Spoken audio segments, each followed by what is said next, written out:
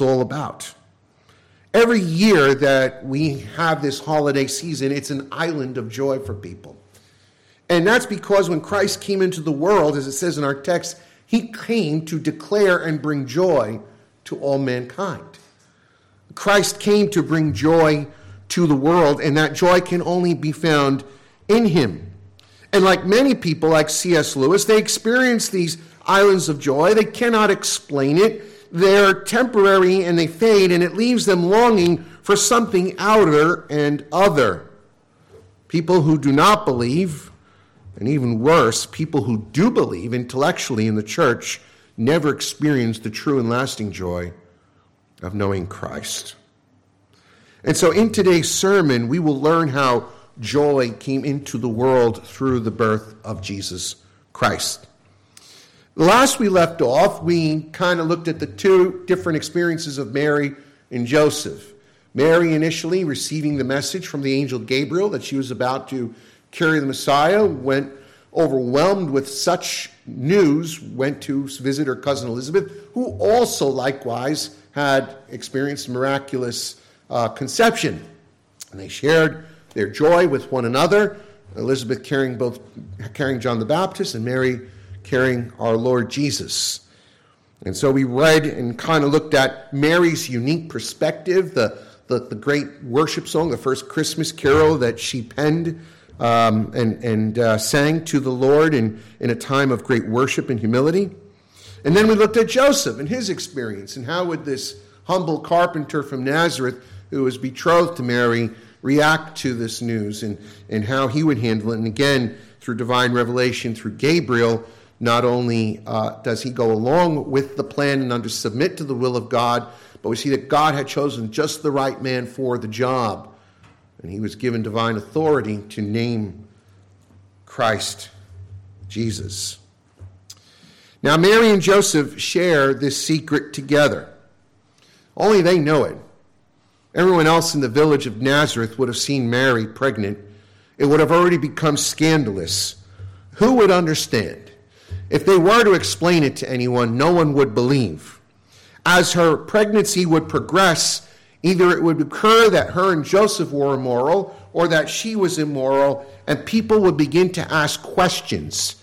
And when you live in a small town, news spreads fast. So what are they to do? Well, if I was Joseph, I'd say, let's get out of town before anyone figures this out. But isn't the Lord good? In his sovereign purpose, he provided the way of escape for Joseph and Mary to get out of Nazareth just in time to evade any scandal.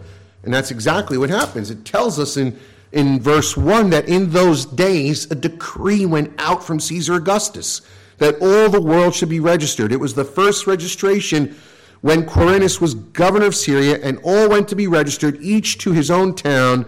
And Joseph also went up from Galilee, from the town of Nazareth to Judea, the city of David, which is called Bethlehem, because he was of the house and lineage of David. Caesar Augustus called for a census at this period of time. And in the sovereign plan of God, he uses this census to get Joseph and Mary out from Nazareth and to Bethlehem. And so the Lord shows his favor here, and that his hand is upon them every step of the way. Now, I think it's important also to see that there is another underlying factor here, and that is that every person must return to the hometown of their ancestry. For Joseph, this was Bethlehem, and Bethlehem is a significant place. And as we look into our sermon today and we start to unpack it, I want to look at the different aspects surrounding the birth of Christ and how joy has come and expressed itself in each place. And so the first thing we want to look at is how joy comes to Bethlehem. Bethlehem of all places. Why is it that God chose Bethlehem to be the place of the birth of Christ? Why didn't he choose Jerusalem? It's the capital city. It's where the temple of God is. It's where the king rules. God could have chosen any place in Israel, but he chose Bethlehem because Bethlehem is the city of David. It is the city of David, as it says here in the text. And who was David? Well, David was the second king of Israel. He is the shepherd king, the man after God's own heart. David is the man who wrote most of the Psalms in the book of Psalms, and he was the model king that every other king in Israel sought to live up to the standard. He was a man of great humility. He was a man who loved God with all his heart, soul, strength, and mind. He was a warrior. He was a passionate man. And he was a type of Christ. He was the one who will fulfill and complete the conquest of Canaan, and who led Israel into a period of unparalleled peace, both spiritually and militarily. And so therefore, God made a covenant with David. He made a covenant with David promising that his seed, that his son, would inherit his kingdom and rule Israel forever as a perpetual dynasty. 1 Chronicles 17, verses 11 through 14 say this: "When your days are fulfilled to walk with your fathers, I will raise up your offspring after you, one of your own sons, and I will establish his kingdom. And he shall build a house for me, and I will establish his throne forever. I will be to him a father, and he shall be to me a son. And I will not take my steadfast love for him as I took it from him who was before you, but I will confirm him in my house and in my kingdom forever, and his throne shall be established forever." Now, the immediate fulfillment of this is seen in the birth of Solomon. But Solomon is not who this is speaking of. This is pointing specifically to the Lord Jesus Christ. It is his kingdom that is forever. It is his rule that is forever. The only eternal rule can be bound up in the person of Jesus Christ. And so it was understood by all Jewish people that one much greater than Solomon would be the true son of David, the coming Messiah, and he would establish God's kingdom. The prophets understood this as well. And through revelation from God, Micah reveals to us, Micah chapter 5, verses 2 through 5, "But to you, O Bethlehem of Ephratah, who are too little to be among the clans of the Jews, from you shall come forth for me one who is to be the ruler in Israel, whose coming forth is from of old, from ancient of days." Make no mistake about it, this prophecy tells us that Christ was to be born in Bethlehem, and in the sovereign purpose of God, not only did God provide a way of escape for Mary and Joseph to leave Nazareth, but it was his divine purpose and will for them to be in Bethlehem so that his son could fulfill all prophecy. And Mary and Joseph, trusting in God, obeyed and did what was right. They obeyed the Roman government, but through that they were obeying God. You see, what we understand something is the intricacy of how the governments of the world, although they are pagan and although they do not know God, are used as instruments by God to accomplish his will. And we see here that they are his ministers.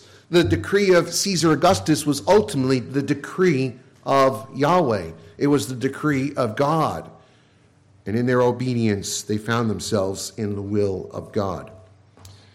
Secondly, we want to look at joy coming at the right time. Joy coming at the right time. One thing we learn in life is that joy comes to us at times when we least expect it, because it is a gift from God. It is not generated externally by circumstances, but is generated within from the Holy Spirit. It is generated by God himself. That is a gift. So we do not know exactly at what point Mary and Joseph arrived in Bethlehem. It would have taken them at least 5 days to get there from Nazareth by foot, and all the texts tell us while they were there, the time came for her to give birth. So what exactly does that mean? Could they have arrived exactly at the moment Mary was to give birth? It's possible. They could have stayed at a relative's house until the time came for Mary to give birth and required more privacy, and they went to Bethlehem. Another possibility is that they arrived at a certain point and lived there for a while, although it seems hard to understand that if they were there several minutes, why they were unable to find a place to stay. I tend to think that they arrived just at the moment that Mary was about to give birth. Now, what about the date? It's curious, the Bible doesn't record the exact date of Christ's birth. Why does the Lord withhold that? Why doesn't God tell us? Well, perhaps maybe God doesn't want us to create an idolatrous holiday where we celebrate the birth of Christ. In any case, God has hidden that from us. Scholars have debated the exact date of the birth of Christ for centuries. Most scholars agree that the birth of Christ probably took place in autumn during the harvest season in that period of time. December 25th was designated as Christmas much later. The early church fathers did not celebrate December 25th as Christmas. Around the 4th century AD, when Christianity was legalized by the Roman Empire, it was designated as Christmas because, like most of Rome, they converted all of their culture into Christianity. So pagan temples were converted to churches. And in like manner, pagan holidays were converted to Christian holidays. December 25th is the winter solstice. And it was celebrated by the pagans as a time to, pretty much revelry and drinking and partying. And so now with the establishment of the Christian Roman Empire, the Holy Roman Empire, December 25th is converted from the winter solstice to Christmas. The point here is that December 25th is not the day of Jesus' birthday. We simply have no evidence to support that date on the calendar, and I believe God wants it that way. However, while we do not know the precise time that Christ was born, we do know he was born at the right time. We do know he was born at the right time. It tells us this in Galatians 4 through 5. But when the set time had fully come, at the right time, God sent his Son, born of a woman, born under the law, to redeem those under the law, that we might receive adoption to sonship. Of all the times in history God could have chosen to bring his Son into the world, it was precisely at this time in the 1st century AD, when Caesar Augustus ruled the world, when Pax Romana was the policy of the world, that God brought his Son into the world. He brought his Son through the Virgin. He fulfilled that ancient prophecy of Isaiah 7:14, and he came to redeem those who were under the law. He himself was born under the law. Christ was born to fulfill the law of Moses, so that no longer do we have to live up to that standard that only Christ can live up to, but we've been freed from the law, and now all people receive the adoption as children of God. He came to his own received him not, but all who did receive them, he gave them the right to become the children of God. And so the timing was perfect. The timing was perfect in many ways, because when you think of the Roman peace, when you think of Pax Romana, it allowed the gospel to spread throughout the whole Western civilization. Later, eventually, the gospel would spread to all the world. But it was at this time in history where the Roman Empire was very advanced, by the way, extremely advanced. Technologically, their road system, it allowed for the good news of Christ to spread to all mankind. Furthermore, the whole world was united in an empire with one language, one government, one system. It made it very efficient to accomplish his purpose. And so therefore, we may not know the precise time, but God sent his Son at the right time. Thirdly, joy in the most unusual of places. Reading the text, we learn that the birth of our Lord was under the most trying of circumstances. Mary and Joseph could not find anywhere adequate enough for them to take shelter. And we read this: she laid him in the manger, for there was no room for them at the inn. Now, while we get this idea of all the villainous innkeepers and the different pageants and plays and movies we've seen who are like, no, get out, we have no room for you, it was much more than that. The inns were actually notorious for being bad places that attracted villains and people that were not a good element. Criminals would take, shelter in inns, but even more so, these were very crowded at this time. With the census taking place, it was like a major event. Think of going to Radio City Music Hall or going to see the Christmas tree this time of year, and all the people that pack into Rockefeller Center, where you're just like this. You're walking through a crowd like this. And that's what Bethlehem would have been like under these circumstances.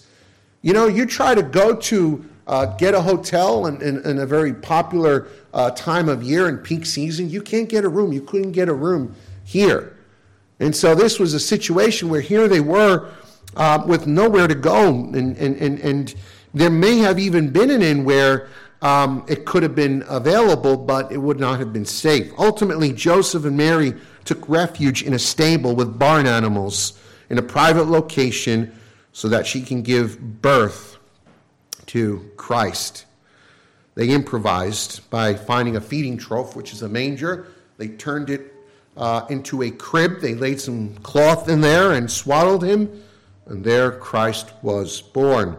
The stable itself would have been in a cave. Caves were commonly used as stables, and a fire would be lit to keep them warm, and it was here that Mary went into labor. And as she went into labor, we can only imagine how her and Joseph would have responded to this event. We cannot imagine both the joy and wonder that filled their hearts when before their own eyes Christ was born. The Son of God came into the world in the most unusual of circumstances, in the most humble of circumstances. Here was this tiny newborn baby, the Son of God, the Messiah.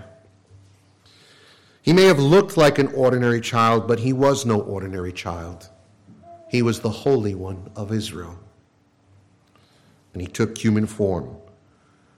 When you stop to think about that for a minute, you can't imagine what went through the minds of Mary and Joseph. It's ironic that the most glorious king of all history was born in the lowliest of settings. I think that's the whole point that God wants to get across to us. The setting of Christ's birth was in the most humble of contexts. He was born to an ordinary family with ordinary means. There was nowhere for his mother to give birth. No one made a fuss over his being born. And it was a foreshadow of how his life would be characterized. Humble.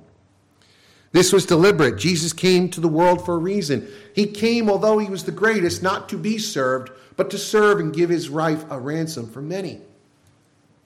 In Philippians chapter 2, 5 through 7, we're told to have this same mindset, that though Christ, though he was in the form of God, did not count equality with God a thing to be grasped, but emptied himself, taking the form of a servant, being born in the likeness of men. Isn't that amazing? God created man in his image, and that image was tarnished. It was ruined through sin.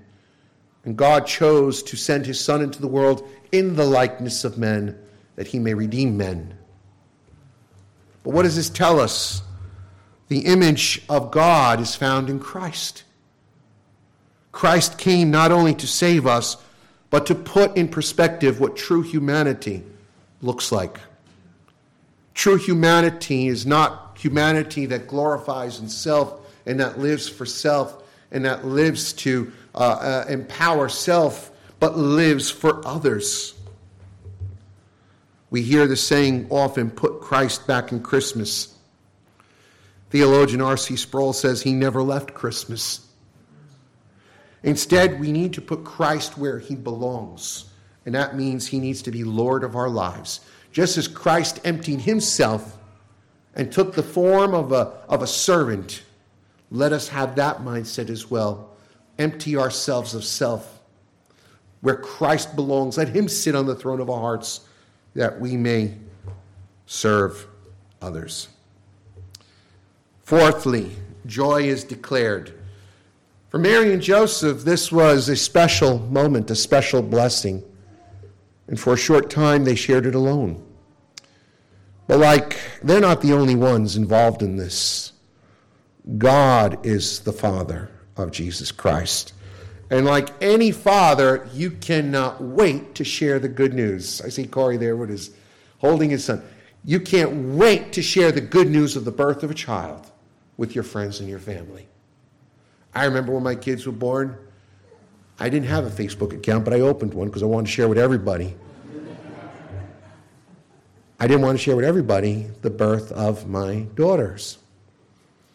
And so it is, as parents, you take pride. And so God, likewise, wants to share this good news. So who does God share it with? Well, God could have sent a message down to Herod, but Herod was plotting to kill the Messiah, so that wouldn't have done much good. We also know that he could have sent the message to the priests in the temple. That would have seemed the right thing to do, right? After all, they're the priestly class, they're the religious people. But God reveals this message of the birth of his son to the most unlikely of people, to shepherds in the field. Now, for us, we look at shepherds in a very neutral sense. Well, there's nothing good or bad. But yet, in first century Palestine, a shepherd was one of the lowliest classes of people in that society. It was looked down upon. It was like a dirty job. Usually people who were uneducated, who were dishonest, were outcasts of society, were shepherds. You looked at shepherds, they were dirty, they were smelly. They were not the people you wanted to invite to your house and have dinner. And yet, who does God choose to reveal the news of the birth of his son? It's to these shepherds. It says in verse 8, in the same region, they were shepherds out in the field, keeping watch over their flock by night. And the angel of the Lord appeared to them. The glory of the Lord shone around them, and they were filled with great fear. And the angel said to them, "Fear not, for behold, I bring you good news of great joy that will be for all the people. For unto you is born this day in the city of David a Savior, who is Christ the Lord. And this will be a sign for you. You will find a baby wrapped in swaddling clothes and lying in a manger." And suddenly there was with the angel a multitude of heavenly hosts praising God, saying, "Glory to God in the highest, on earth peace with those whom he is pleased." Well, for one thing, we see that God was pleased to send the angel of the Lord to bring this good news. And the angel appeared, and the glory of the Lord shone around them, and they were filled with great fear. I mean, just think of that. Think of, you're out there, you're doing your job, it's an ordinary night, and all of a sudden, the veil is pulled apart, and God reveals himself through the angel of the Lord, declaring the news, the great news of the gospel, that his son was born. I would have been afraid if I was there. I mean, people see phenomena in the sky and UFOs, UAPs, and they get nervous. Imagine how intimidating this must have been to be in this situation. This is the glory of God, and the glory of God should bring you to your knees. When we see the radiance of the glory of God, and as 2 Corinthians 4 tells us rather, the radiance of the glory of God is found in the face of Jesus Christ, whom we behold, not with physical eyes, but with the eyes of faith. And so this news, this great news of joy, was brought to them. The veil was opened, and they beheld this. And not only that, but then it gets greater. Then the veil is opened a little more, and they see a multitude of angels singing the praises of God. Now if that doesn't bring you to your knees, I don't know what will. And so the Lord instructs them to find this family. He says, this sign will be given to you, and this sign is, you will find a child wrapped in swaddling clothes. And indeed, they set off to investigate, and they find Christ. It says in verse 15, when the angels went away from them into heaven, the shepherds said to one another, "Let us go over to Bethlehem and see this thing that has happened, which the Lord has made known to us." We have to assume, but by the guidance of the Holy Spirit, they were directed to the stable where Mary and Joseph were. And they went with haste, they rushed. And they found Mary and Joseph and the baby lying in a manger. When they saw it, they made known the thing that had been told them concerning the child. Now imagine you're Mary and Joseph hearing this report. And all who heard it wondered at what the shepherds told them. But Mary treasured it up in her heart. And the shepherds returned, glorifying God and praising God for all that they had heard and seen as it had been told them. Something important I want you to see is how the shepherds responded to this. The good news was declared to them. They were the first people to hear the good news, the gospel of Jesus Christ. And it tells us in verse 17 how they responded. It says, when they saw it, they made known the saying that had been told them concerning the child. They likewise communicated the good news themselves. They shared the gospel. They made known to others what they heard. What an amazing thing. God reveals himself to this group of common men, shares with them the good news of their salvation, and in turn they share the good news with others. In John's Gospel, chapter 1, when Andrew first found out that Jesus was the Messiah, what did he do? He went back and told Peter. In John chapter 4, when the Samaritan woman discovers that Jesus is the Messiah, what does she do? She goes back and tells the whole village that Jesus is the Messiah. When you discover the joy in knowing Jesus and discovering who he truly is, it's impossible to contain that joy. Let me just say that. How can you come to know that Jesus is the Messiah? How can you come to know him and treasure him as Lord? When God reveals that to you, the joy is uncontainable. You are going to want to tell everyone about it. When I first became a Christian, that's exactly what I did. I got on a lot of people's nerves. A lot of people were greatly annoyed, but how could you contain it? Maybe because you never really understood that joy. It tells us they also worshiped God. They returned glorifying God and praising God. They're no longer the same. Whatever their lives were like before this night, their lives changed forever. Now they were a privileged group of men who were the first beings, human beings, to behold Jesus in human form apart from his parents. Imagine meeting them in heaven. They were the first people to see Christ. Their lives are now about the glory of God. It says they returned glorifying God, praising God. They had experienced the surprise of joy. They knew God was real. Even the mundane demands of shepherd's life were transformed by the joy of worship and praise. God chose these common men because that's who God chooses. He chooses the common people, the nobodies, not the high and exalted, but the lowly and the humble. And just as Christ's ministry began in such humble circumstances and he brought joy to the world, it's a reminder of the greater message here is that this joy is for all people. It is for all people. In verse 10 it says this great joy will be for all people. This is a reminder that Christ came not to die just for the sins of the nation of Israel, but he came to die for the sins of all mankind so that all people may experience this true joy. Now, after all these events occurred, Mary and Joseph will go on. They will have Jesus circumcised according to Jewish tradition on the 8th day. And that's a whole nother interesting story that we can look at later on. But ultimately, it tells us that Mary treasured these things in her heart. She was a deep thinker. And it changed her life as well. She would go on to have other children, her and Joseph. But this was the one miracle that was set apart that brought joy into her life. This Christmas holiday, I want you to think about your own life.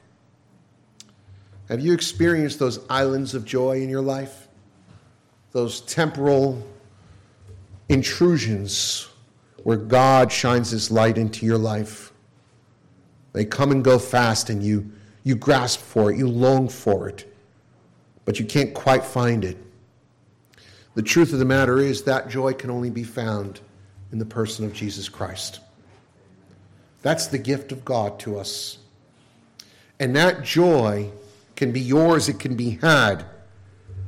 But like C.S. Lewis, we need to put down our weapons and stop fighting God and surrender our lives to Jesus Christ. Christ came to give us everlasting joy, not happiness, not pleasure, but ecstatic joy, which, independent of circumstances, anchors the soul to the reality of heaven and a relationship with God, with whom you were created for. It's called satisfaction. It's called delight. All of these adjectives work around this concept of joy. It's the fruit of the Holy Spirit for all those who have tasted and said, the Lord is good. And so if you haven't come to faith in Christ, if you haven't truly believed in him and given your life to Christ, I urge you this day, give up your sins. Stop holding on to the things in this life that you think can bring you joy and pleasure. They cannot. Lay it all down. Forsake it. Give it up. There's great freedom in giving it up. Lay your burden at the cross. Believe in Christ. Trust in him for your eternal salvation. Stop trying harder and working more. That's not going to get you into peace with God. It's simple trust and obey. Faith in Christ, repentance from sin.